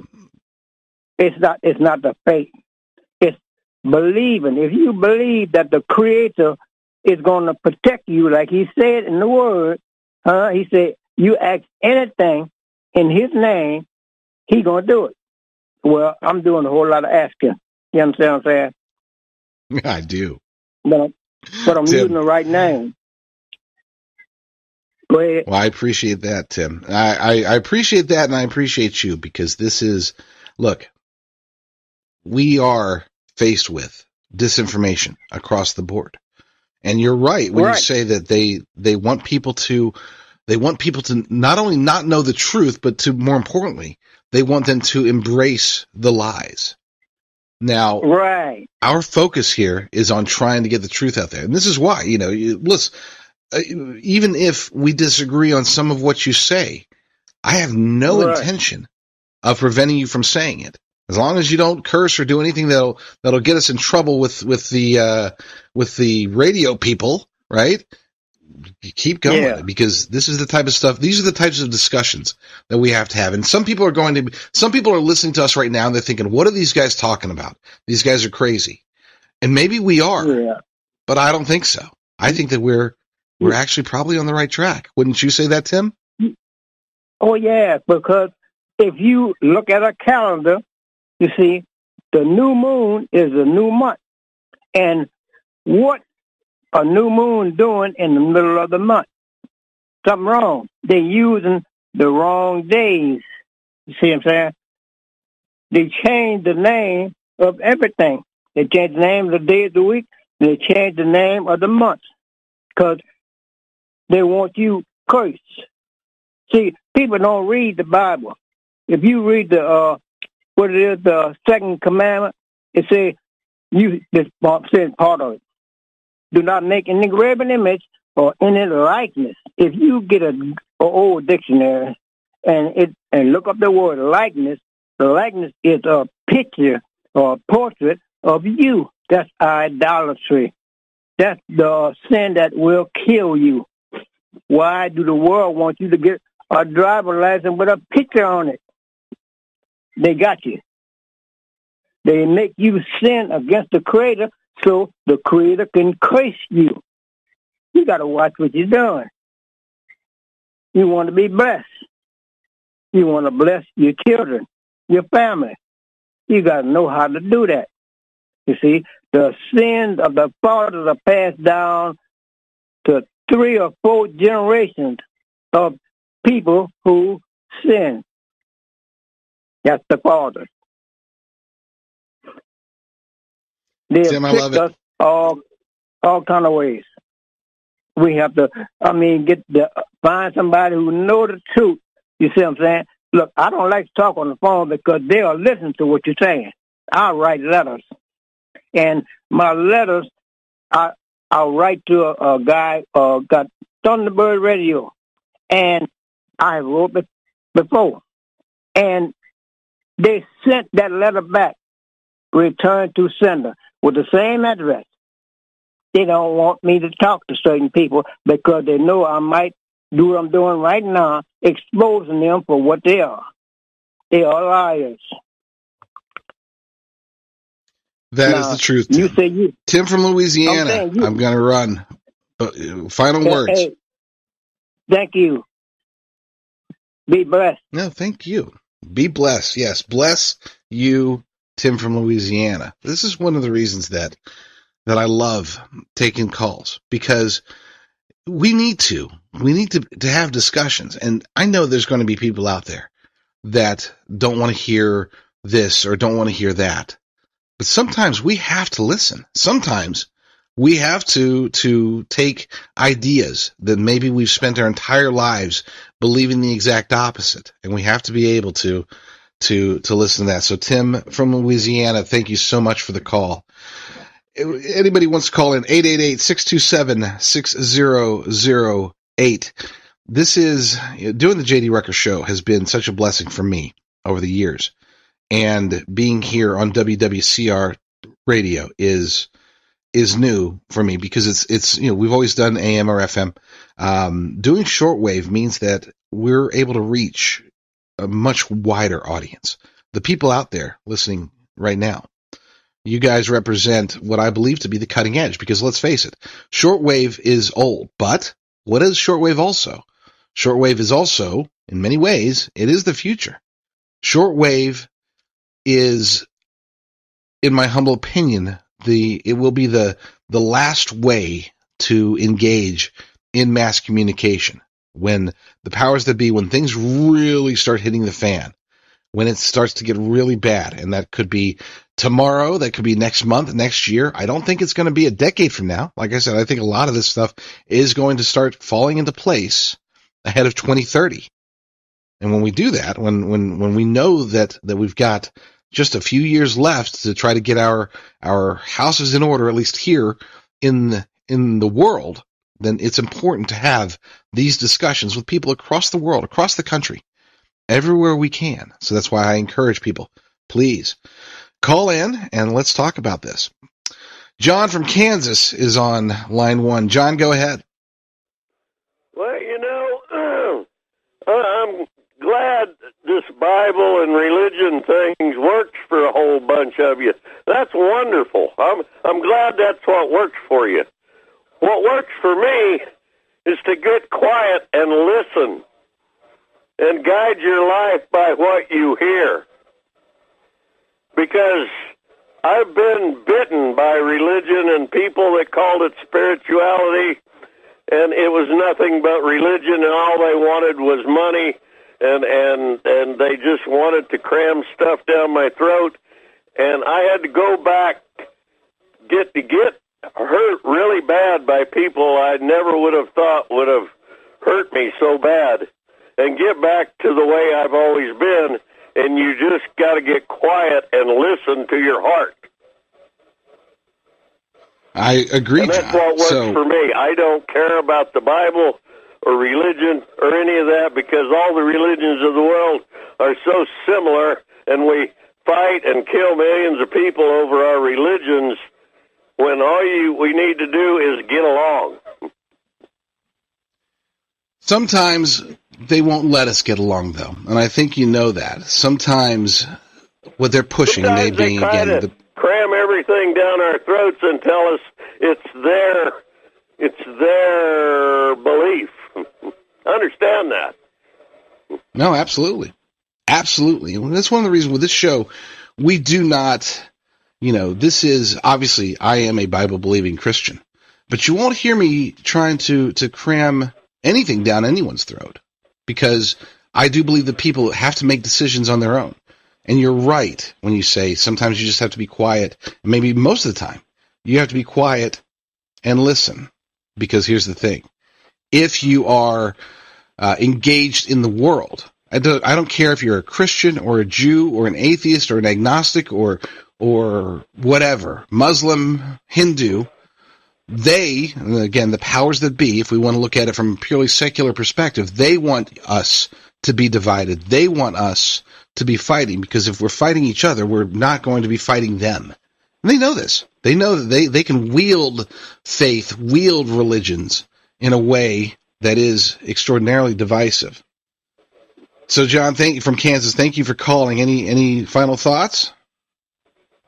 No, I've made my mistakes in life. I will make more mistakes.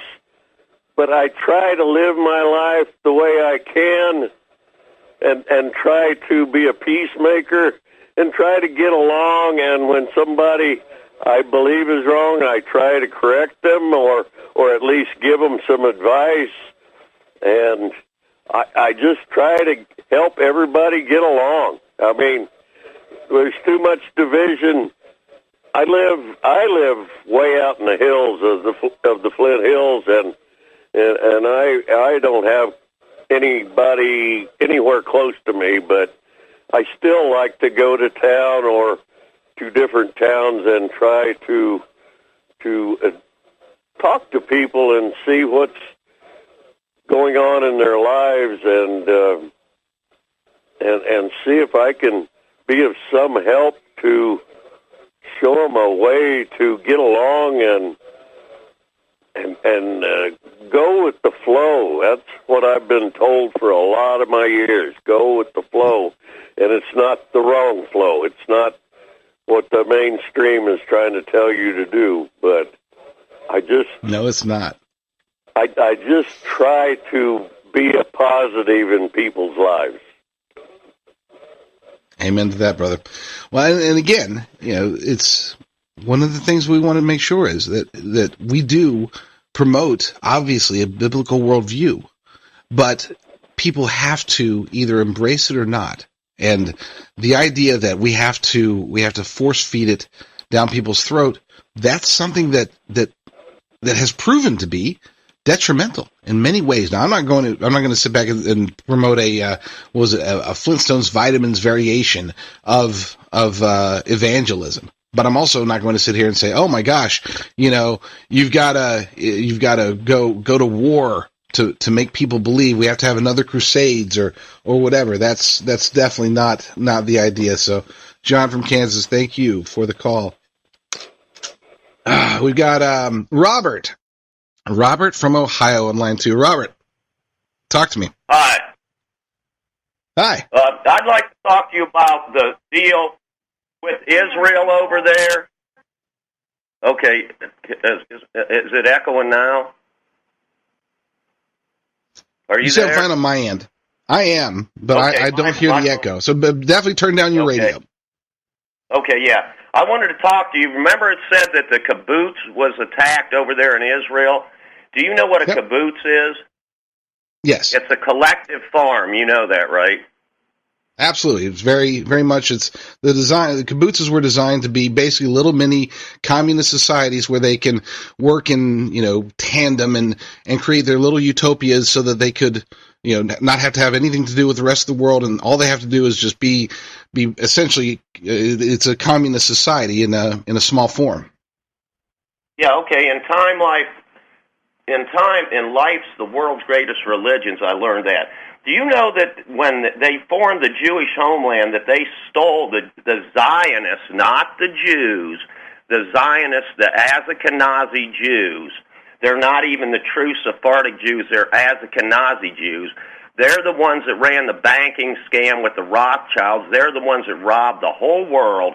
They stole the land of Palestine was bigger, way bigger than Israel itself, and the Zionists stole that and put the Palestinians in that little Gaza Strip deal. Do you know that? I am very aware of the history, and we can go all the way back to the rise of Zionism in the 19th century, and see the transition of how everything unfolded, all the way up until to 1948 and onwards, obviously, until today. And there is a lot of compelling evidence that many of the people who were involved, not just people with that are Jews, but also people in England, people across Western society, did participate in something that was, we'll say, controversial. But I think you have a different take on it than just calling it controversial. What do you think it is, Robert? I think it's a giant scam. I think that they're playing us, saying they're God's chosen people. And I think that there were 12 tribes of Israel, and only one of them was Judah. And the Israelites, the true Israelites, migrated over the Caucasus Mountains, and that's why we're called Caucasians, and went through Europe and came here and established this as the true Israeli promised land, America. And I think that have you ever heard of someone named Colonel Jack Moore, who wrote the Military Code of Conduct? Yeah. Okay, I have his writings, and you can read his books, and he proves that they're playing us. Okay, we give them $8 billion a year minimum. We gave them nuclear weapons. They're setting us all up to get killed. The whole thing is a scam. Why would Americans starve and give them tons of money just like we're giving all this money to Ukraine? Why would we do that? Why don't we take care of America and let Israel has enough bombs and nukes and nuclear submarines. Why do we even have to get involved over there? I think they're sucking us in, and Biden saying we're trying to keep out of the war, I believe is an absolute liar, and he's trying to get us in a war over there if we aren't in enough of them already. Well, let's be clear about that. So, number one, I wholeheartedly agree with you. I made it very clear that my stance on this, look, was October 7th horrible? Yes. Should the Israeli government and the Israeli military be engaged in trying to destroy Hamas? Absolutely. We can also note that they did participate in creating Hamas in the first place, but that's a discussion for another day. But I've also been very clear that our role, the United States, our role in all of this needs to be as hands-off as possible. In other words, can we offer them, for example, intelligence? Yeah, sure, But should they get any financial aid? No. Should they get any military aid? No. They can buy, if they want to buy weapons from us, fine. I'm okay with that. But do they need to get a penny of aid? Should Israel or Ukraine or anybody have a single U.S. troop or a single U.S. tax dollar given to them? Absolutely not. I'm very adamantly opposed to that. Now, real quick about what you, one of the things that when we're talking about, Israel from a biblical perspective, was there a changeover? I don't get engaged in replacement theology. I do take the Bible from a perspective of, trying to, I guess you could say, take it at its word. And Ezekiel 36 in particular, but you can extend that all the way from 36 to 39. That is, to me, the most compelling evidence that at least something, now people can say, well, yes, it's Ezekiel 36 when it's talking about the return of the Jews. Perhaps it's talking about us. Perhaps it's talking about, some other geographic area. That's the part where I have the hardest time coming to the same conclusion that you have. Simply because, again, if you read through Ezekiel 36 in particular, but again, continuing on into 37 and the Valley of Dry Bones and all of that stuff, which all seem to be future events, it does, from I guess you could say a literal interpretation, does seem to imply that the Jewish people, that they will return to their homeland, which obviously, based upon, depending upon your point of view, they have now, and that at some point their hearts will be turned from stone to flesh, that essentially their eyes will be open. So people that say, when you're talking about God's people, I look at it as until and unless they come to the understanding and the faith that Jesus Christ is their Lord and Savior, there's going to be challenges. They're going to continue to face challenges, but I believe, again, based upon my interpretation, that Ezekiel 36 points to a future where that is the case, where they come to realize after they're in their homeland, they come to realize, oh, well, so he really was the Messiah the whole time, and we screwed up badly. And maybe that's wishful thinking. Maybe that's just wishful thinking on my part, Robert, but that's at least how I look at it. What do you think? I think you're making some sense, and I think you have a good argument there. But the American churches say, we have to bless the Jews and we have to stand up with them and this and that. If that's the truth, why don't any of our churches celebrate the seventh-day Sabbath? And why don't any of our churches celebrate the Jewish holidays? No, absolutely. So from a dispensationalist perspective, this is where I wholeheartedly agree with you. The American church gets it. Most American churches get it very much wrong. Okay, when it comes to the idea that there's basically, they're separate. They've got their own covenant, and that covenant is equal to, or maybe slightly inferior to, or that's not how it works. The New Testament makes it clear that there is only one way to salvation, and his name is Yeshua HaMashiach, Jesus Christ. So you can't have a contradiction. Said he was the son of a whore. I know. Well, they is in 2,000 years ago, but what I'm saying is that if their eyes are open, as it's spoken about in multiple areas, like you had mentioned, that those who bless Israel will be blessed. It's funny how that's taken out of context, and I would argue that most evangelicals don't realize that that's talking. I mean, you're referring back to what's his name? Not Moloch. Who was it? Son of a gun. I'm not sure the point you're getting at. It's in Genesis. It's not Genesis. It's it's in Numbers. Give me a second. Let me think about this. Oh, son of a gun. We've only got a minute left. I'll think of it. Okay. And we'll talk about it tomorrow. Before we hang up? Please. You got 1 minute. 1 minute. Go. Okay. Did you know there were Jews celebrating on the day 9/11 happened on top of a building, lighting lighters? And so you knew that, and they stopped those Jews on the way going through that tunnel there in New York, and they told the police, "We're not the problem. Your problem, the Palestinians are." And they asked the Jews, "What were you doing here?" And they said, "We were here to see the event." How did they know that event was going to happen? Right. Yep. Funny. Call back tomorrow, because we need to talk more about this, Robert. There's a lot there to unpack, and I think you got a lot of information that people need to hear, and I think there's a lot of interpreting that I need to hear. Plus, I need to remember the where that came from, the idea of blessing Israel to be blessed. We'll do that tomorrow. Lord willing, we will be back tomorrow with another episode. But in the meantime, you all stay strong, stay safe, and God bless.